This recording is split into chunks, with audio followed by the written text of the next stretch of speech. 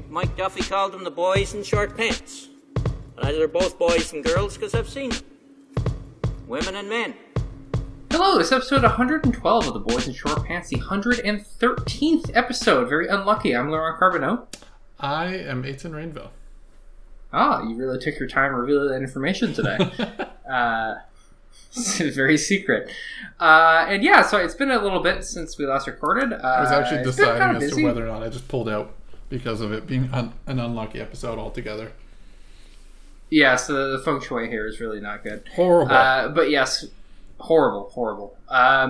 But yeah, so it's been a little bit since we recorded last. We have just had like a lot of stuff on our various plates, so it's just that is the way she goes sometimes. Yes, the end of session in the last couple busy in parliamentary terms, but imagine that it is also busy for people who work in Ottawa in and around Parliament. So, indeed, and in some senses, it's a small blessing that we waited so long because the last couple of days have been very drama rich. I think it's fair to say.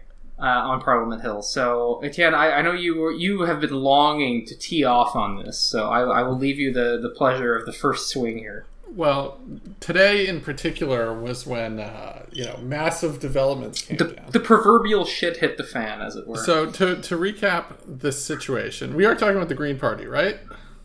Yes, we were talking about the Green Party. I don't think that was the order on our agenda. I think we were supposed to do the legislative update, but I did not think that was the characterization of the legislative update. You can do the legislative update after you've had your spiel about the Greens. Sure. Let's talk Greens. So astute listeners will recall, I think I made this joke on the podcast and not just a dozen or so times in my personal life. You usually make it everywhere, so listeners are probably familiar. That Annamie Paul was the interim leader of the Elizabeth May party, which is proving to be a very an increasingly prescient observation. As yes. In the last, what day was it that Jenica switched side or across the floor? Thursday, maybe? Last week? A little under a week ago. Anyways, so Jenica Atwin, one of the 3 sitting MPs for the Green Party, representing Fredericton. And it's worth saying the only one not on Vancouver Island. Yes, representing Fredericton. So when Jessica was elected in... Jenica. What's that? Jenica. Did I say Jessica? You did say Jessica, yes. Sorry. Jenica, a fairly unique name. When Jenica was elected, it was a tremendous win for the Greens. It was a fairly unique split in that riding. How replicable it would have been, who knows? But, she had the incumbency advantage there. Or she would have had the incumbency advantage there going into the next election. As a Green, yes. As a Green. So it was shaping up to be really interesting to see whether or not the Greens would be able to hold on to that. And since the last election in 2019, Elizabeth May is the other factor that sort of swapped out. Elizabeth May resigned her role as leader of the Green Party, took up parliamentary caucus leader. I don't know quite how she titled it or styled it. And a leadership race was held for the Greens, which led, fairly decisively to Annamie Paul, a black Jewish woman, winning the leadership race. Although Annamie Paul did not have a seat in Parliament, she did surprisingly well in a by-election in Toronto Centre, where she had previously ran not that long ago, although she didn't win. And against, I would say, conventional wisdom, she decided to run, that in the next election she would again run in Toronto Centre, pushing her luck. Conventional wisdom is a very polite way to put that. Yeah, I mean, the foundational problem here was that if you're a leader of a political party and you don't win in the election, you can do one of two things. You can just sort of resign, well, let's say 3 things. You can resign and walk away. You can continue to be a leader of a political party not in Parliament, but that quickly becomes very untenable. Or you can do the thing that other parties have had to do from time to time, which is force someone else to step down and run in that by-election. The Greens, inhaling the fumes of the way Elizabeth May has structured the party and the ethos that she has sort of pumped into it, are a doing politics differently TM party that has sort of refused to do some of those more conventional things, like ask someone politely to resign their seat so that the leader can run, like have Elizabeth May hand her seat over to Annamie Paul upon winning the leadership. There's a lot of sort of legacy challenges in the Greens, and a lot of it seems to stem with just personal quirks of Elizabeth May's own political philosophies. Or such as it is, yes. Yeah, which has resulted in a party that styles itself as anti-political, which, it turns out is bad for doing politics. So I think it's worth saying that, like, this sort of, like, naive anti-politics thing, which I think, like, if you look at her sort of contention that the solution to the climate crisis is going to be to form an all-party, war cabinet to take on climate, it's just that a naive anti-politics, like, say what you will about my foes in the liberal and conservative parties, is like, at least they understand that what they're doing is politics, and that it's like, marshaling the support of various interest groups and coalitions towards delivering for those groups of people, rather than, like, the fantasy that we're all just going to sit together at a table and figure it out, like, that's just not what this is about. It's about the use of power, and the Greens have this allergy to the concept of power that is just, like, the dumbest thing about them, and the thing I have the least respect for them about. Yeah, not to invoke the crystal bearers, but the Greens could benefit from a shot of realism in their political strategy. I mean, look, if you want to be the Wi-Fi bad, crystals good party, fine, but just be conscious that, like, I was talking about I was talking about IR people as the crystal bearers there, not the. Oh, that's way too inside baseball. different type of crystals. different kinds of crystals. Yeah. So, I mean, all of this is to say, the Greens structurally have problems. The departure or the exit of Elizabeth May never happened. It is still, the Greens are still very much a cult of personality around her. That was really obvious in the aftermath of her stepping down. She basically immediately started musing about becoming a leader again. Her husband, that was really good. Who was a hops farmer in British Columbia, was appointed or elected, I guess, to the federal board, I think it's called, or the federal council of the Greens, although he's just recently stepped down, I think. I don't know if his resignation is effective immediately. We are burying the lead a little bit here. Well, yes. We're talking around the issue, and we will get back to the issue. As we are wont to do. But the issue being, so, Jenica Atwin, the young rising star of the Green movement, seen by some as the future of the Greens in Canada, a potential leader, but she didn't toss her hat in. Pretty much the only person in Canada who didn't run, in fact. Yes. George LaRocque, not this time. Up and walks away from the Green Party and joins the Liberals. Why? Yes. Why did she join the Liberals, Laurent? Because she wanted to get reelected. Oh, sorry. Are we doing the reason she's pretending? So they had a big fight over during the latest Gaza war with Jenica Atwin and Paul Manley coming out and saying that they stood with Palestinians and that they characterized Israeli policy in the West Bank as apartheid, and immediately were met by a senior staffer of the leader saying, "I will work to defeat these MPs." Which, it's one thing to have. It's very tough to be a party leader outside of Parliament, and certainly the NDP had its share of troubles when Jagmeet Singh was a leader without a seat. It really never happened, though, that you had people in Ottawa who were senior staffers, answering to the leader, come out and say, "We're going to try to axe sitting caucus members." And I can see why that would sort of constitute a bit of a hostile work environment for those MPs at that point.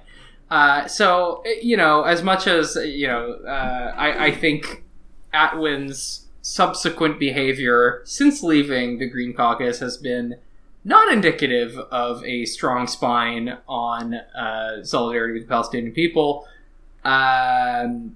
Which is to say, certainly she was a put very- out a release after joining the Liberal Party, basically walking back everything she said. Yes, a completely gormless, craven statement. So but it yes, led to not sort to of put too fine a point on this it. initial perception issue, which was that she claimed to have left the Green Party around a principled stance on Israel-Palestine. To go to the party that does not have To one. go to the Well, Liberal one of the Party, many. which does Let us not say. represent the position that she was purporting to hold. Yes. Immediately puts out a statement, basically walking back her earlier remarks, and it sort of made her look silly. Yes. But I would point to the Michael Profoundly. Harris piece today that I think is Ooh. starting to flesh this out a little bit. And it is not often that I would point to a Michael Harris piece for anything except for a joke about Harper. Oh my! Look at the time. He's still lurking. Be vigilant. Literally everyone in Ottawa knows that joke. Yeah. Harper is lurking, folks. No, but the piece he had today was sort of an inside mini scoop about some of the tensions within the Green Party. Most notably, like that there was a meeting in May in which Jenica was trying really hard to get Annemie Paul to notice her or to respond to her, and Annemie brushed Notice her me, off send and Paul. won't respond to her emails and things like that. So, well, the principled stance might have been sort of the leading headline as soon as it happened. It seems like as we open the layers of the onion, or as we uncover the layers of the onion, increasingly it talks to a question of sort of mismanagement, Yes. staff relationships, organizational dysfunction, all of the usual.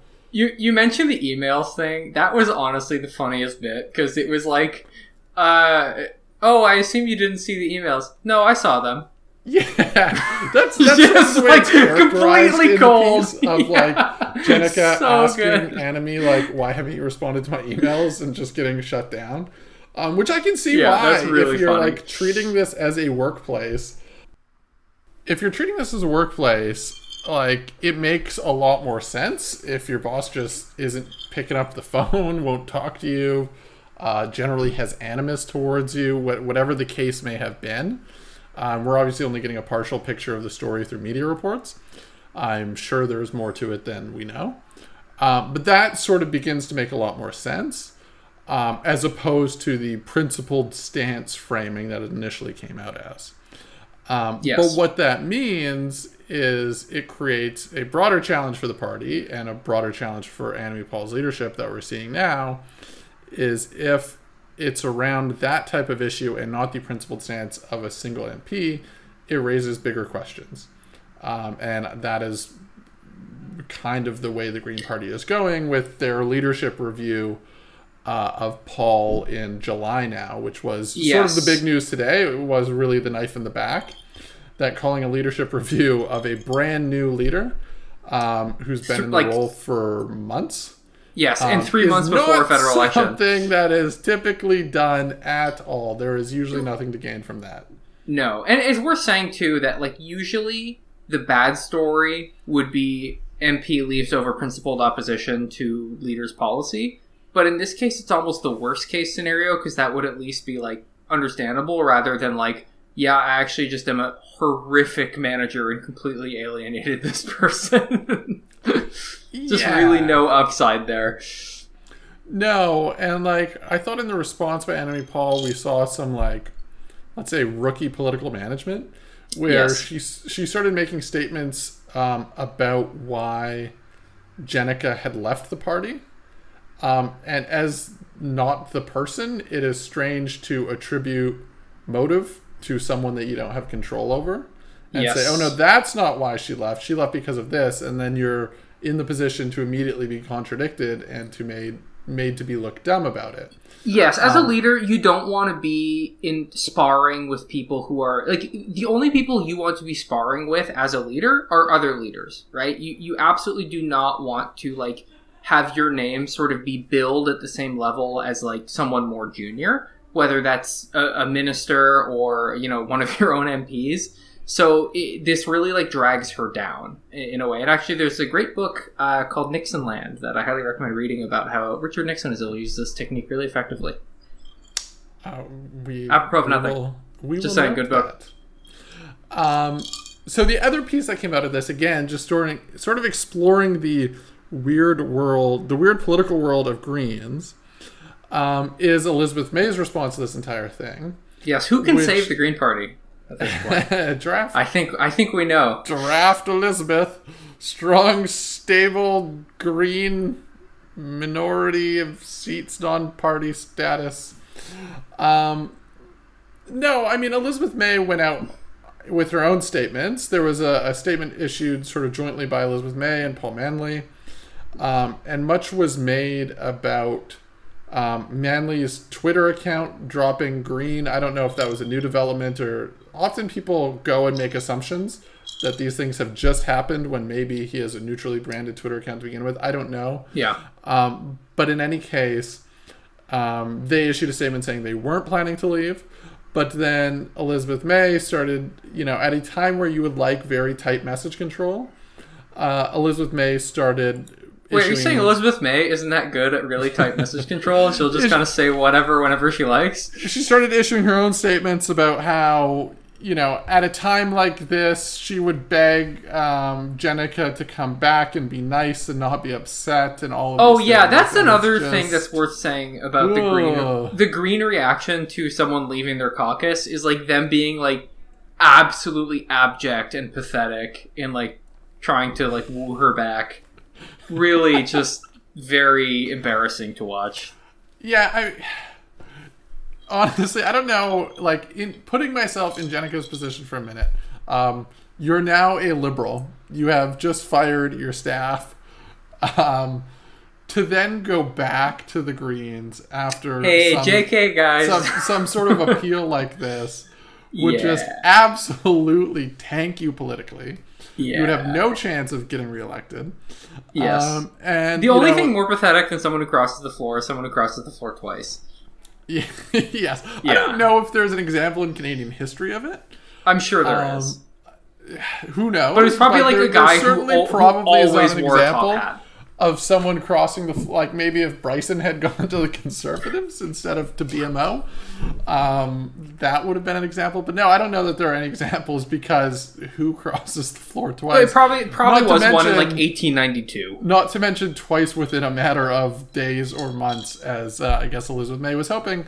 But this is sort of the political naivety that runs deep in the Greens and in Elizabeth May's whole anti-politics philosophy. Yes. But yeah, alas, I don't think things are looking good for Annamie Paul. I think when you're a leader, and this applies to all, to leaders everywhere in the world, whatever you're a leader of, you want to do a certain amount of coup-proofing. Yes. It is generally bad for your leadership to have a sitting or a former leader still having large amounts of sway and questioning your leadership. You can look at Canadian examples of this. How Stephen Harper was involved in Andrew Scheer's decline. The relationship and the tension between Jason Kenney and Brian Jean. There's other examples, coup-proofing in regimes across the world. Whichever example you want to use. But you don't want to become the leader of the Green Party in name only. Have everyone on your board be loyalists of the old leader. Have the old leader kicking around and heckling you from the sidelines. And not giving up her seat so you can run. And then you're in not giving up her seat, all these other things. And then you're in the position where as soon as you trip up, they are ready to swoop back in. Yeah. I guess we should address and like it's worth saying, like, coup-proofing isn't necessarily the idea that like this person is actively going to be, engaging in machinations to take their old job back. Like, she didn't have to leave. She was well liked in the Green Party. I think she would have been fine. This is why to take a medieval metaphor here, this is why you execute the bastard sons, right? It's not so much that you're concerned that they're going to want it. It's that someone could want it on their behalf and use them as a pretext. And then you've got a problem on your hands. And it's much easier and it saves everyone a lot of grief if you just behead them in a tower somewhere. The one thing I was going to say that we should have to respond to for the Green supportive listeners is, and was a defense when I made this joke before, is that, Elizabeth May resigned. Why would she want the job? Why would she be doing any of this? She voluntarily abdicated the throne. Yes. Why are you guys so mean on her? Why do you think she wants it back? Yeah, because would you like to address that? In the Byzantine Empire, when a leader was deposed, they were usually ritually tonsured and blinded. And the reason for that was that a tonsured and blinded person could not come back and seek the throne. As I've said, if you have a viable pretender waiting in the wings... For the audience, what is tonsured? Not for me, for the audience. Oh, yeah. Tonsured is when your hair is ritually shorn in the manner of a priest or monk. Ah, I see. Of course. The tonsure is... You read Canticle for Leibovitz. They talked about the tonsure. There's words I ignore. Okay. You know? At any rate, yes.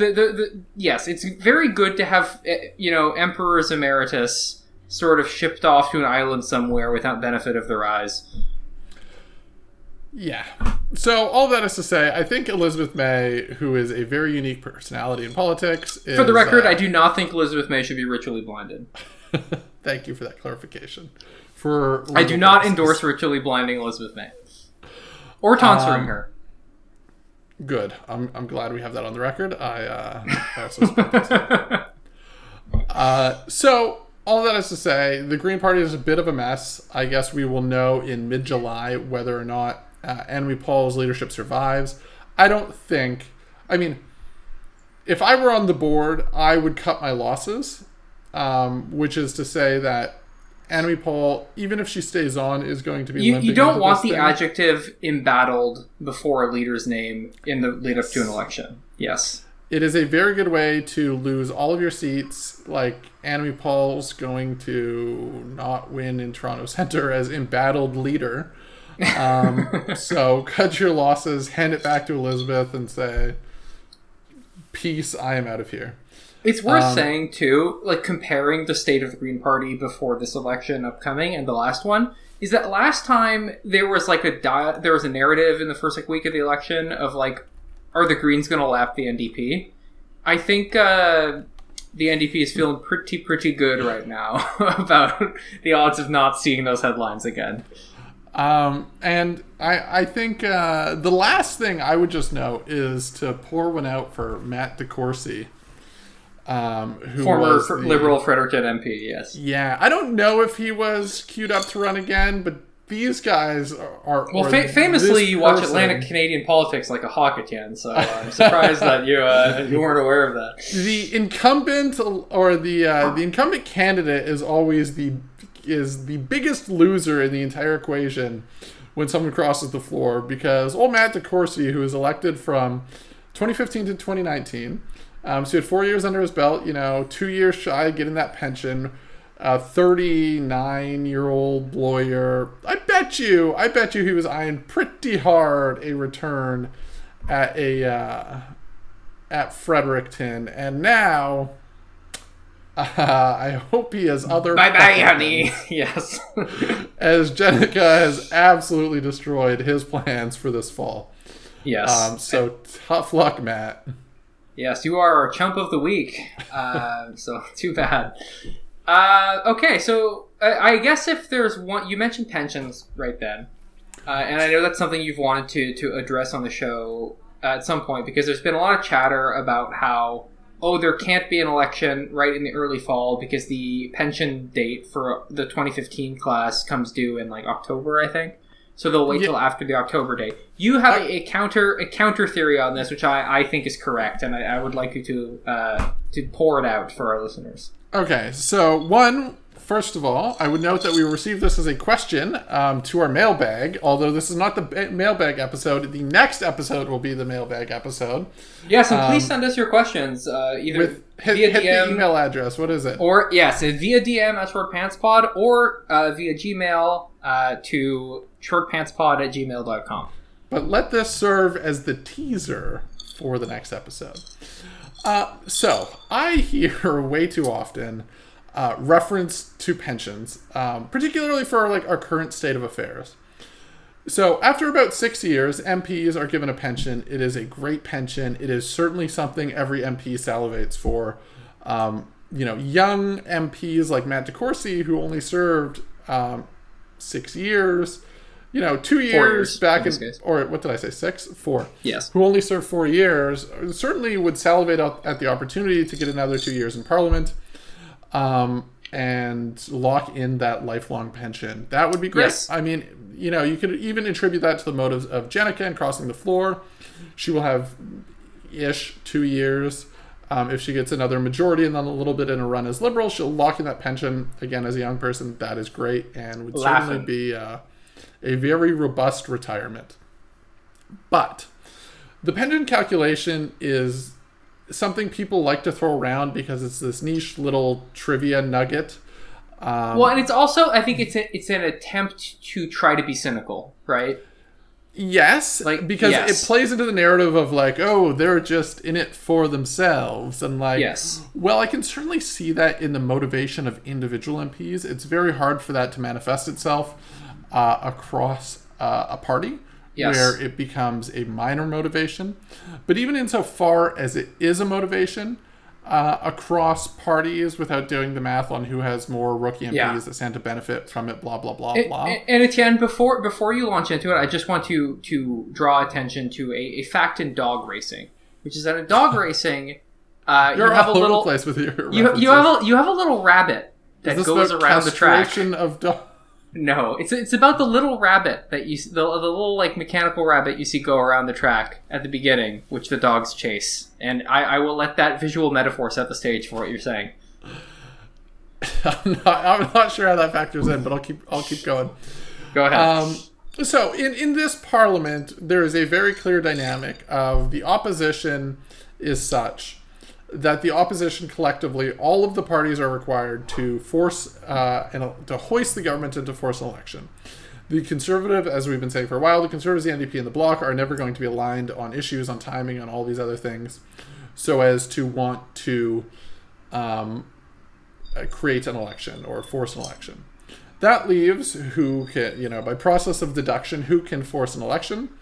That's the Liberals. Who within the Liberals makes that decision? The Prime Minister and the Prime Minister's office. So, what are their motivations? The motivations of the Prime Minister's office are nothing in relation to pensions. Trudeau has his pension. He's locked in. Does he care about his backbench MPs getting pensions? No. I mean, insofar as he thinks it would be nice for them to be around to vote for his bills for a long time, yes.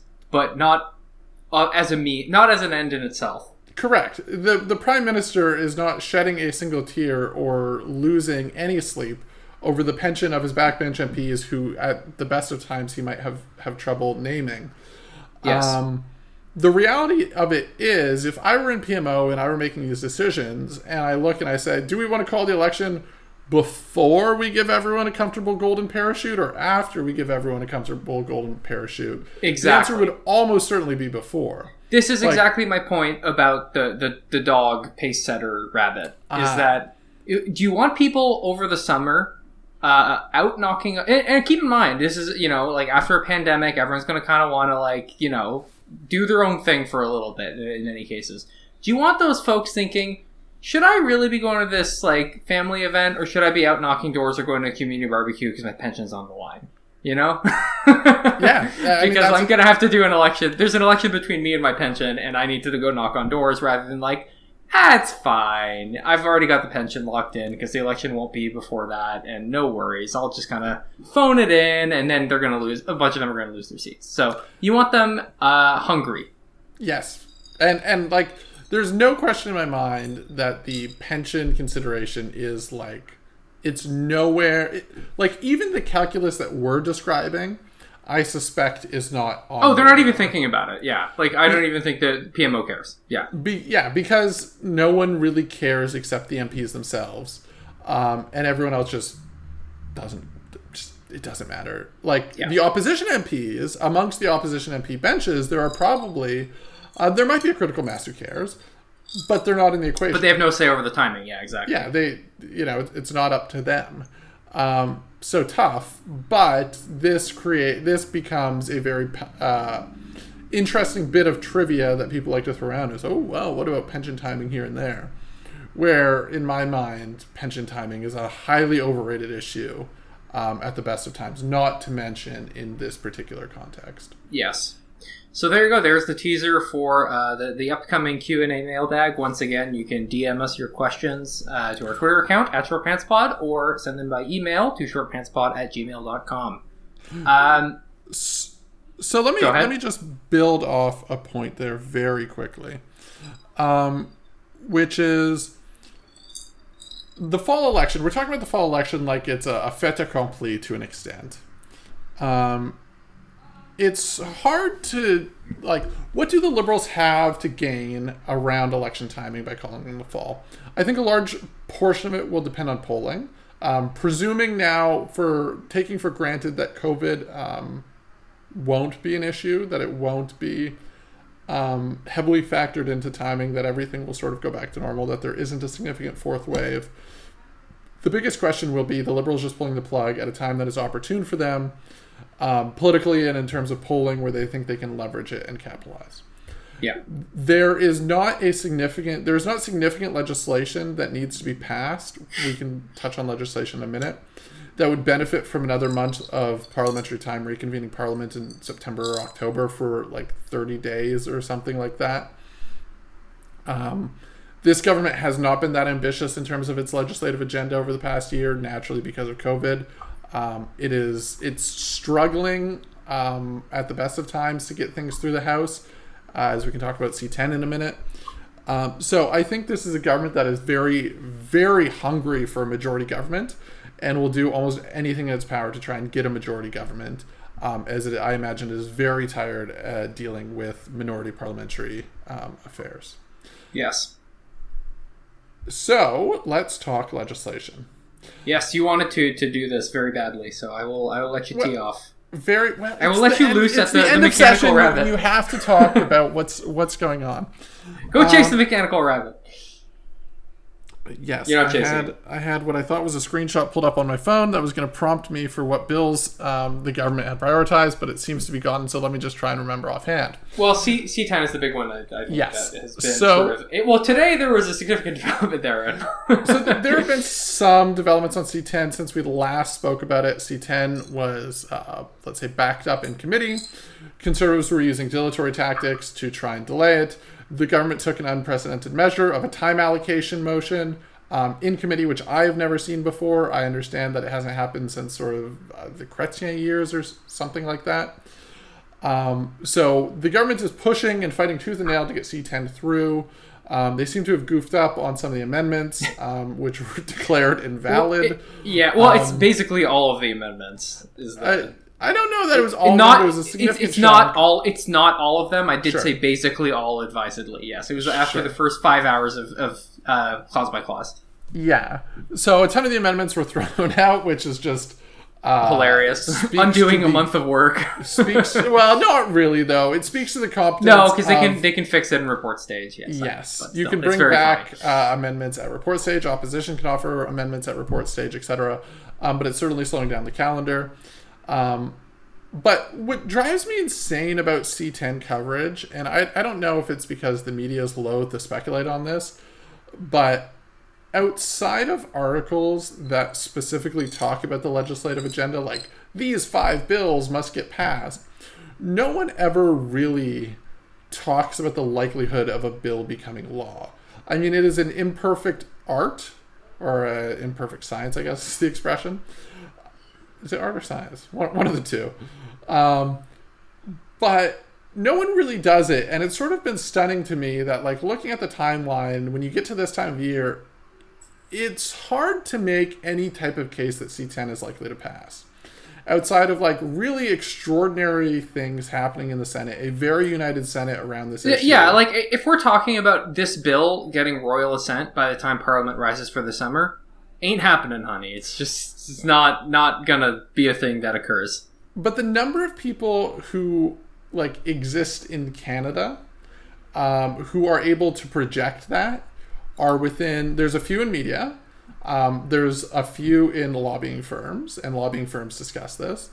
And they are very sparse in the stakeholder community, right? Yeah, and it's also worth saying that I think people usually presume runaway in a parliamentary timeline. right? Because even if you had a prorogation, they could just bring stuff back at its current stage and go from there.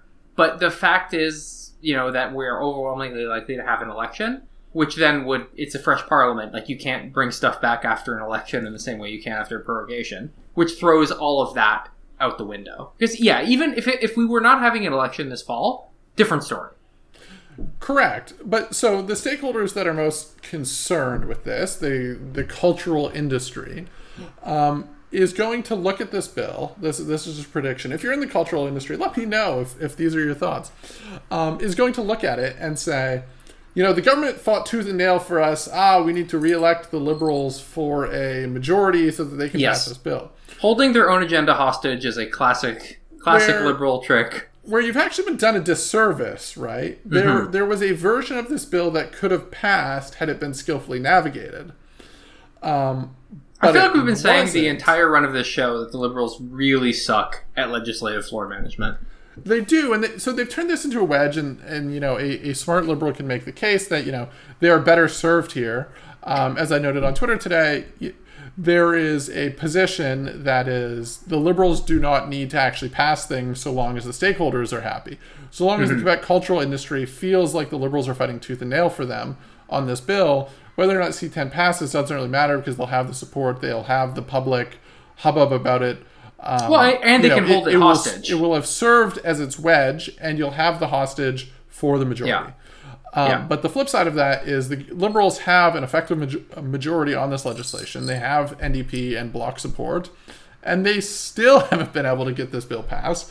They've turned it into a cultural flashpoint that has resulted in your sector losing out. I don't know if it'll only be a matter of losing out by a few months, by maybe 6 months, if this legislation passes again, come a Liberal majority, in January or something like that.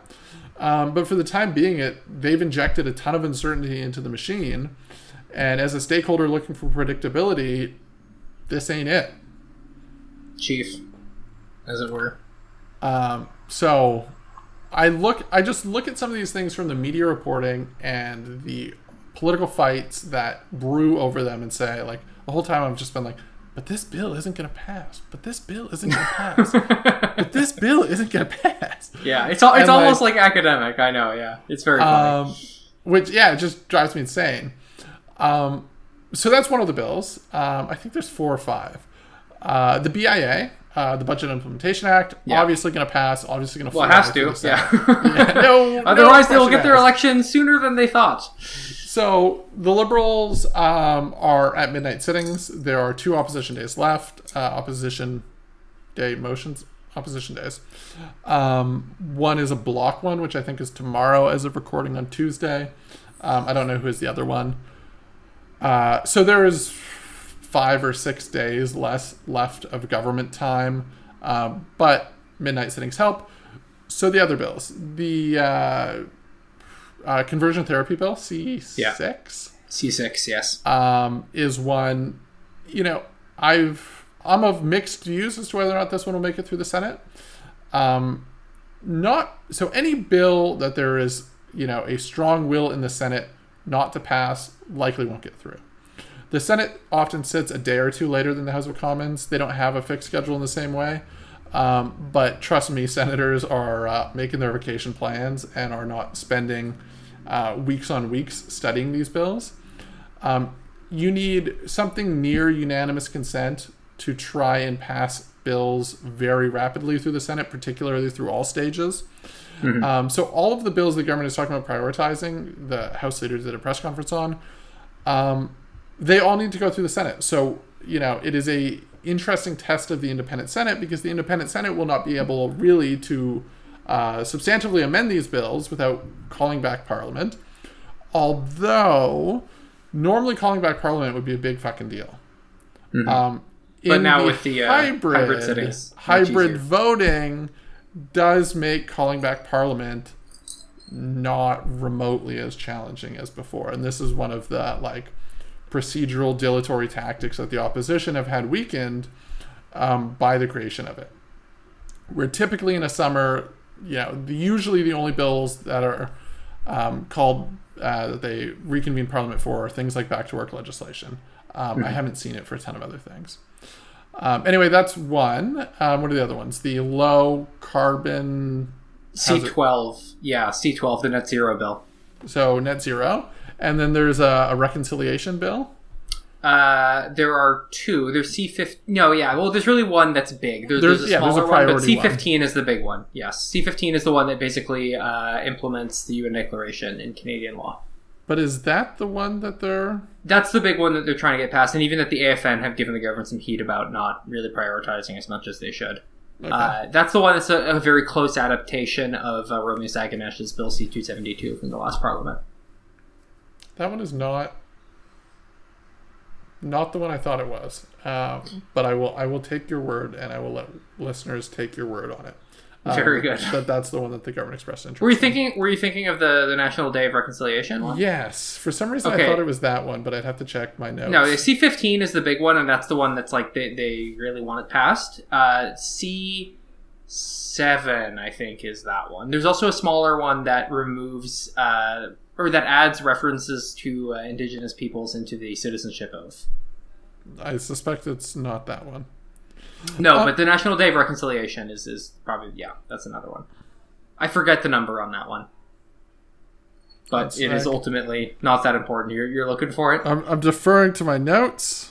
So the to-do list is the budget bill, C10, C12, and C6. So actually, C6. That I think sounds right now, that they only identified 4 priorities, and the other ones fell off.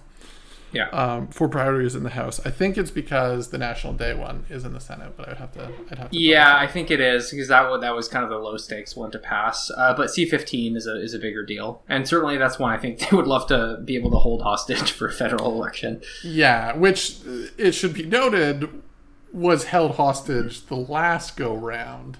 That one died in the Senate last time, but yes, essentially under very similar circumstances. They passed it so that it would not have time to get through a rocky ride in the Senate. Yes, correct. I think that's fair to say.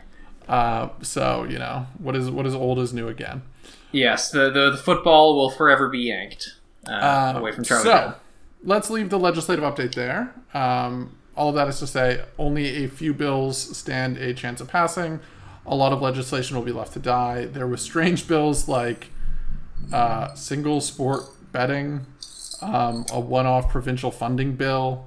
I don't even know what single sport betting is. The Nova Scotia Newfoundland one. I sat through the technical briefing on that one, and I didn't even really know what it was about after that. So the privacy bill. The privacy one is a real sad casualty, but even that one, I think like the privacy advocates were getting really, really mad about how it sucked. Danielle Terrier had been teed up against it. Yes, so. I think they're very happy to just let that one die.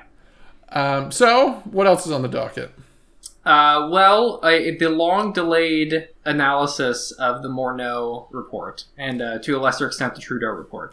So we've had a few reports collectively from the privacy and the conflict of interest. That's not even touching. Yeah, not even touching the privacy commissioner's RCMP thing, which we will leave for a future episode because it is just really excellent reading. The commissioners collectively have been busy. Yes. But being that this is Short Pants Pod, and that we cut our teeth around ethics issues. This is really the OG issue for us, yes. It has always been fun to cover. I do want to do the privacy commissioner one because it is hilarious, but we'll do it another day. Sure. So Take me through the Morneau report. Sure. So the Morneau report, and as everyone will certainly recall, Bill Morneau was dinged by the ethics commissioner, or I shouldn't say dinged, I should say flagged for investigation due to his role in granting the embattled, shall we say, Canada Student Service Grant? Yeah, Canada Student Service Grant, the CSSG, to administer. Because a variety of factors stemming from his closeness to the organization. So we'll start with sort of laying out the relevant portions of the law here. So here are the ones you're going to have to know. So Section 6.1 of the Conflict of Interest Act it's a rule relating to decision making. And here it is. No public office holder shall make a decision or participate in making a decision related to the exercise of an official power, duty, or function if the public office holder knows or reasonably should know that in the making of the decision, he or she would be in a conflict of interest. So that one is kind of, it's almost like a general duty to avoid, and it's kind of like you should have known better kind of thing that they can ding you with, even if you haven't done anything more directly objectionable or specific, I should say. So Section 7 is the next one that you'll have to know, which relates to preferential treatment.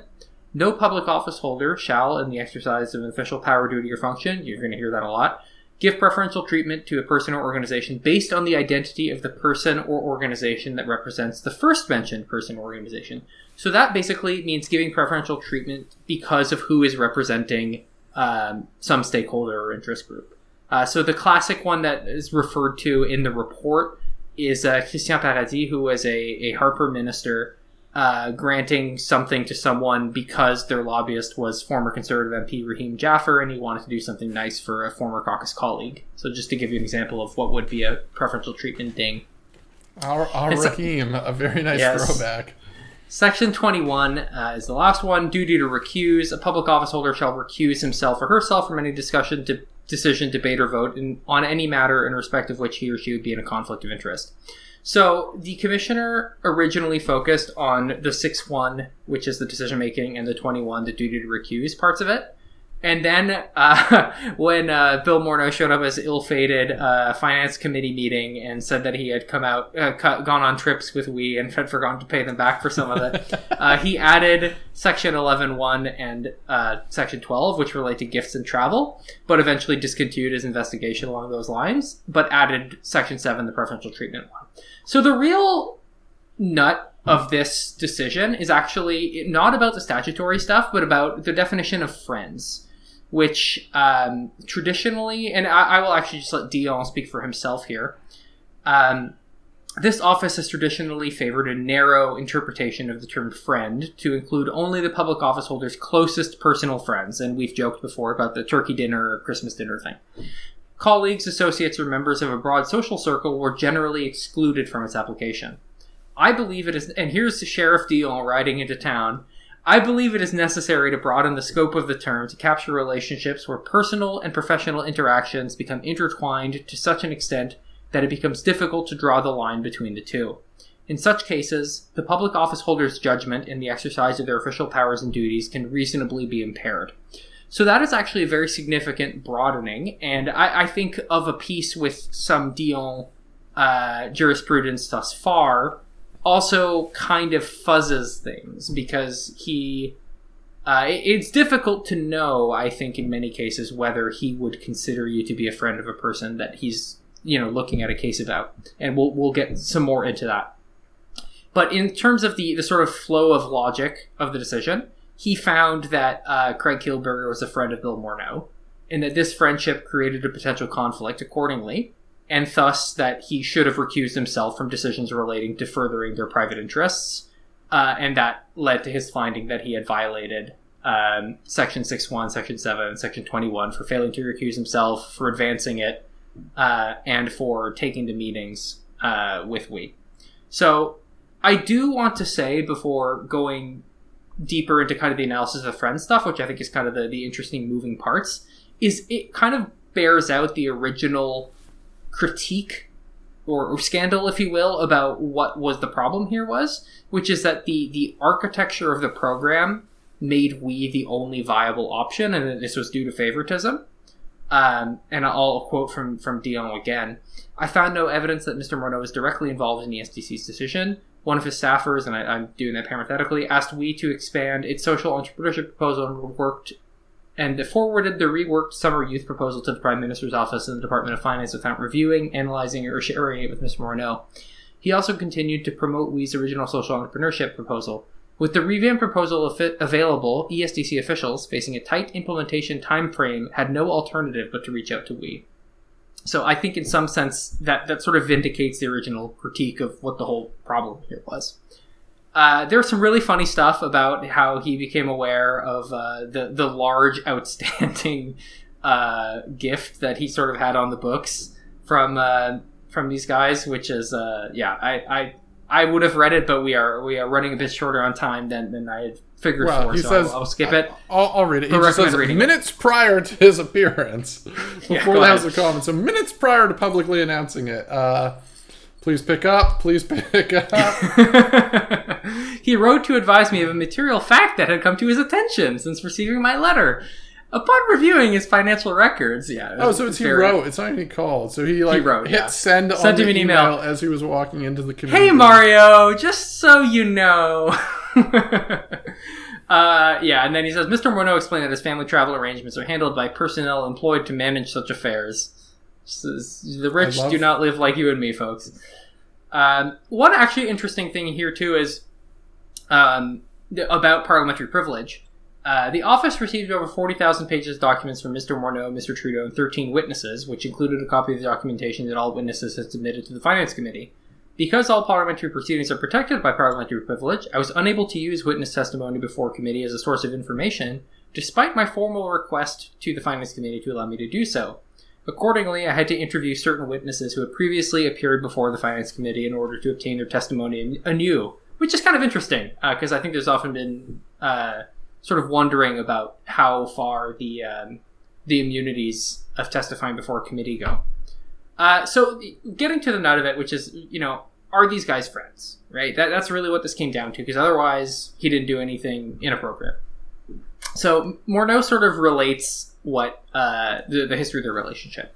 He says that they first became acquainted after he was elected as a member of parliament, since we is based in Toronto Centre. Mark and Craig Kielburger said that they first met them, Morneau and his wife, in 2016. In April 2017, and I'll be reading from Dion, interspersed with my own commentary here, Mr. Craig Kielburger wrote to Mr. Morneau to share news that he and his spouse expect a baby. In his email, Mr. Kielburger wrote that Mr. Morneau was among the first to know the news and expressed his gratitude for the many wonderful friends and family to impart parenting advice. Mr. Morneau did not recall specifically whether he or his spouse gave Mr. Kielburger a gift to celebrate the arrival of his child. However, Mr. Morneau noted that his practice was to give a small congratulatory gift, as he had routinely done with staff, team members, constituents, and associates at his personal cost. Skipping on a bit. Later that month, Mr. Kielburger emailed Miss McCain, who was Mr. Morneau's wife, to acknowledge having seen them over the weekend. In his email, Mr. Kielburger complimented her daughter's speech at We Day Montreal, blah, blah, blah. Extended the same invitation to a grand opening in May 2017 to Mr. Morneau. Mr. Kielburger thanked Mr. Morneau for his years of incredible championing and support. Then Morneau hosted Kielburger and his wife and family in 2018 and 2019, including for a Sunday brunch. Mr. Kielburger wrote this was a thank you brunch. Mr. Kielburger, this is really funny. Mr. Kielburger wrote that he and his spouse attended in their professional capacity. And then Craig and Mark Kielburger say later, they never socialized with Mr. Morneau or Miss McCain outside of their professional capacities and do not consider either of them friends. And then, this is actually mildly objectionable here as well, is that Morneau's office helped drum up provincial funding in Ontario for We in December 2017, so while the Wynne government was still in. In 3 separate emails in December 2017 to various chiefs of staff to ministers within the government of Ontario, a member of Mr. Morneau's ministerial staff offered introductions for Mr. Craig Kielburger by indicating that he was a dear friend of the office, that We was a great local partner, and asked that the provincial counterparts make time to meet with Mr. Kielburger and other representatives of the organization for them to be able to discuss a proposal for provincial funding. When Mr. Morneau's office was notified by the provincial counterparts that funding had been approved, Mr. Morneau called Mr. Kielburger to personally convey the news. So that sort of takes us to the friends analysis here, because that's sort of the history of their relationship. And honestly, reading this, I do not get the sense that these guys are, actually close personal friends. Etienne, would you sort of concur with that? Well, to the extent that I'm not sure what a friend of Bill Morneau's would That's look like. That's kind of precisely the point, yes.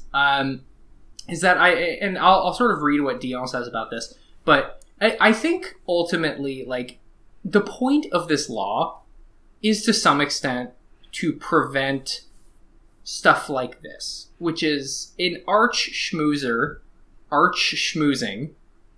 And no, but that's really what it is, right? Is that like many people in this sort of world, especially in the sort of nonprofit industrial complex, they really do, their relationships are everything, right? And they have to give off a lot of like personal warmth and sort of make these personal connections with people. And it goes on, to some extent should go without saying, wealthy people who are in a position to give them lots of money, and powerful people who are also in a position to give them lots of money, and to some extent, more importantly, like open doors for them in a prestige sense. So so it's tough because like I genuinely do not think that Bill Morneau is a friend as you or I would conventionally understand it, but I do see why Dion is sort of construing it in the way he is, because otherwise it's like, this is a business model that I think people should find objectionable, and I think that there is a scope in what the legislative intent here was to cover. So I'll read what Dion says, and he sort of addresses the previous jurisprudence on this. Commissioner Dawson noted that the term friend is not defined in the Act, something we have also noted. She added that the word could be applied to a range of relationships from the closest of lifelong companions to neighbors, colleagues, acquaintances, or business associates that one sees only occasionally and where there is little emotional attachment. In her view, the rules against furthering the private interest of a friend was intended to apply to individuals who have a close bond of friendship, a feeling of affection, or a special kinship. This suggests that the circle of friends captured by the Act includes those with whom the relationship is close enough to reasonably call into question the judgment of a public office holder's decision-making. In this case, both individuals belonged to the same social circle and were professional acquaintances. However, they both said that they did not solicit each other's company and their families did not socialize together. This is referring to a previous finding. So this is just what Dawson said.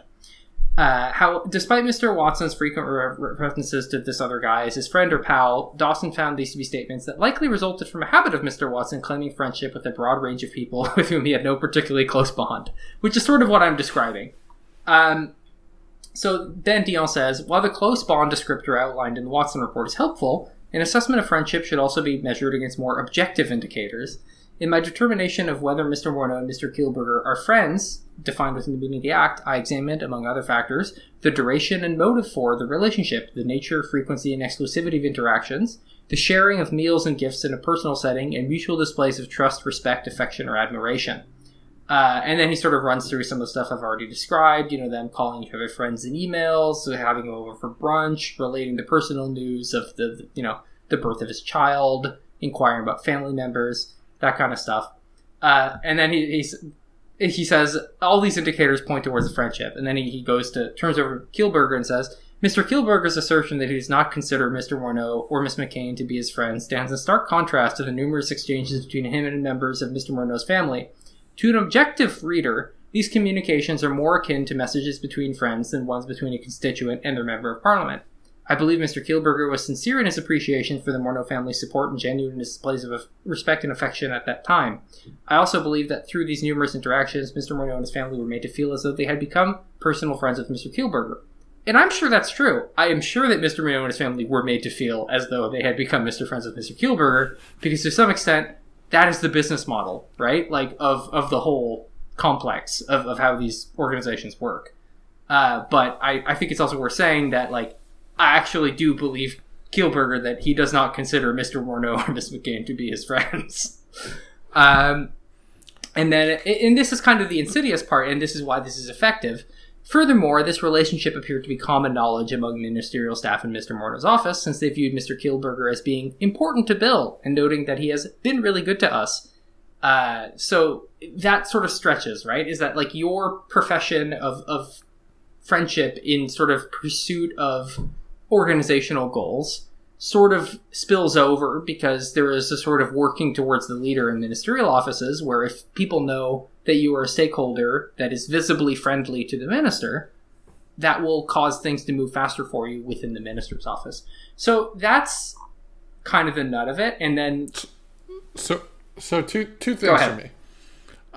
One, and I think many people know this, but I think it's worth reiterating, is that the Kielburgers are Toronto-based, and Morneau was the MP for Toronto Centre, made him his constituent. Yes. And in a minister's office, dealing with your constituents is always the trickiest, because that is where your political interests are most intertwined. And you cannot give them preferential treatment because you are acting as an officer of the Crown in a distinct capacity from operating as an MP and a member of the legislature. Yes, but you will feel very Yes. conflicted when your constituents come to you asking for Absolutely, preferential yes. treatment, being at the the local community center, missed the deadline to apply to this thing.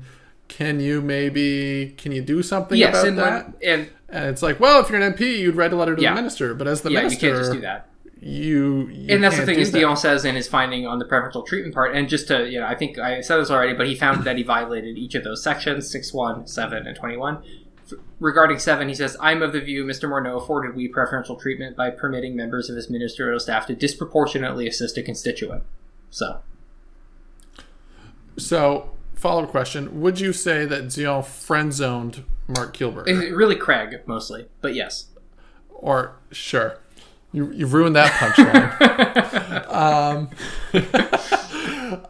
Well, so my takeaway from this, though, is as someone who works to an extent in the industrial complex that you're talking about, one of the challenges in this space has always been the definition of friend.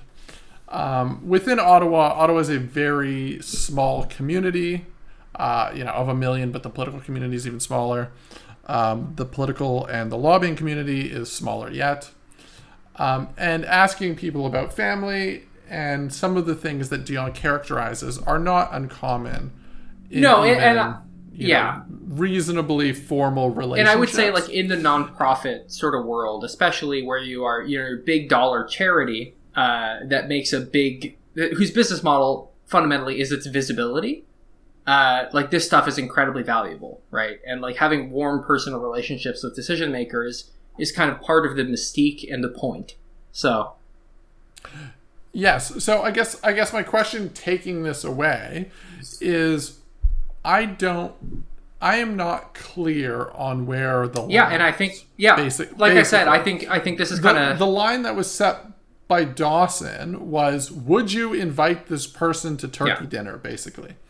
Or a holiday dinner. And you could always, there was gray zone in that of if your family has a tradition of inviting people who don't have other things going on for turkey dinner. But at least conceptually, it's a good, you can imagine a situation of okay, yes, I know where that person... Or to your wedding or things along those lines. You would very clearly cross the threshold for me. But other people... if you've known them and worked around them on the Hill for several years, if you engage with them multiple times a year, where is that line? I think becomes a very interesting question, because it is much better to be proactive about these things and to ensure you do not cross that line. And I'm not sure if I was a lawyer advising my client on this, I'm not sure the guidance would be when you go into the meeting, do not ask him about his or her family, or do not ask them about their family, and never refer to this person as your friend in an email. And is that enough? Is that enough insulation to not have tripped this line? Do not go to brunch on Sundays. You can only do working brunches Monday I think it's important Friday. to say that this is a Conflict of Interest Act and not a Lobbying Act issue, right? So in a sense, this imposes, you're saying, the legal advice on meetings. This doesn't... It is, but it isn't, because the Lobbying Code of Conduct, not that they were registered as lobbyists. a separate issue, which I'm sure we will all have not putting occasion to comment on later. Not putting others in conflict of interest. But the Lobbyist Code of Conduct also doesn't, carry statutory penalties. But at any rate, I see your point, but, correct. I see your point, but, this is at about least. imposing obligations on public office holders, right? And, to some extent, I don't really think it's inappropriate for public office holders to be thinking, is it appropriate for me to be making this decision, whatever it is? Should I be recusing myself? I think having ethical considerations more at top of mind for people is, fine. For instance, I think we've talked about the Taze report on this podcast before, which basically was a ruling by the previous commissioner? Yes, by Dawson. Yes. That basically made it created an impossible standard in the law where a meeting was considered direct and significant, the significance of a meeting for the purposes of the act was in the eyes of the person you met with and not you, right? And that places an impossible onus because you simply cannot know what is considered significant to other people because you are not them. In this case, that's not what the standard is here. It is still internal to you, Like, it is still something you could reasonably be expected to comply with. And, like, I do think this is kind of Sheriff Dion waving his tin star around, as he is sometimes wont to do. Not that I dislike that about him. I think it's funny and fine. I've had my historic no, and certainly, this, like, but... I when you have had specific objections in the past, I think they're well made, and I agree with them broadly. But I do find his general sheriff routine to be quite sympathetic, and I don't mind it. But yeah, it's an interesting thing, and I think it'll certainly change how ministers and their staff go about these relationships, and maybe think a little harder. And I personally, like, I think it would be good if the culture of trying to get things out of government did not involve as much of trying to be people's personal friends or project an image of trying to be people's personal friends, and it was just more, about the issues. But of course, that is perhaps my Elizabeth May talking, so who knows. Yes, it is. You channeled it well. Yeah, I mean, obviously agreed that we would all hope that things are done on the merits, but humans, being fundamentally human creatures, are prone to not doing that.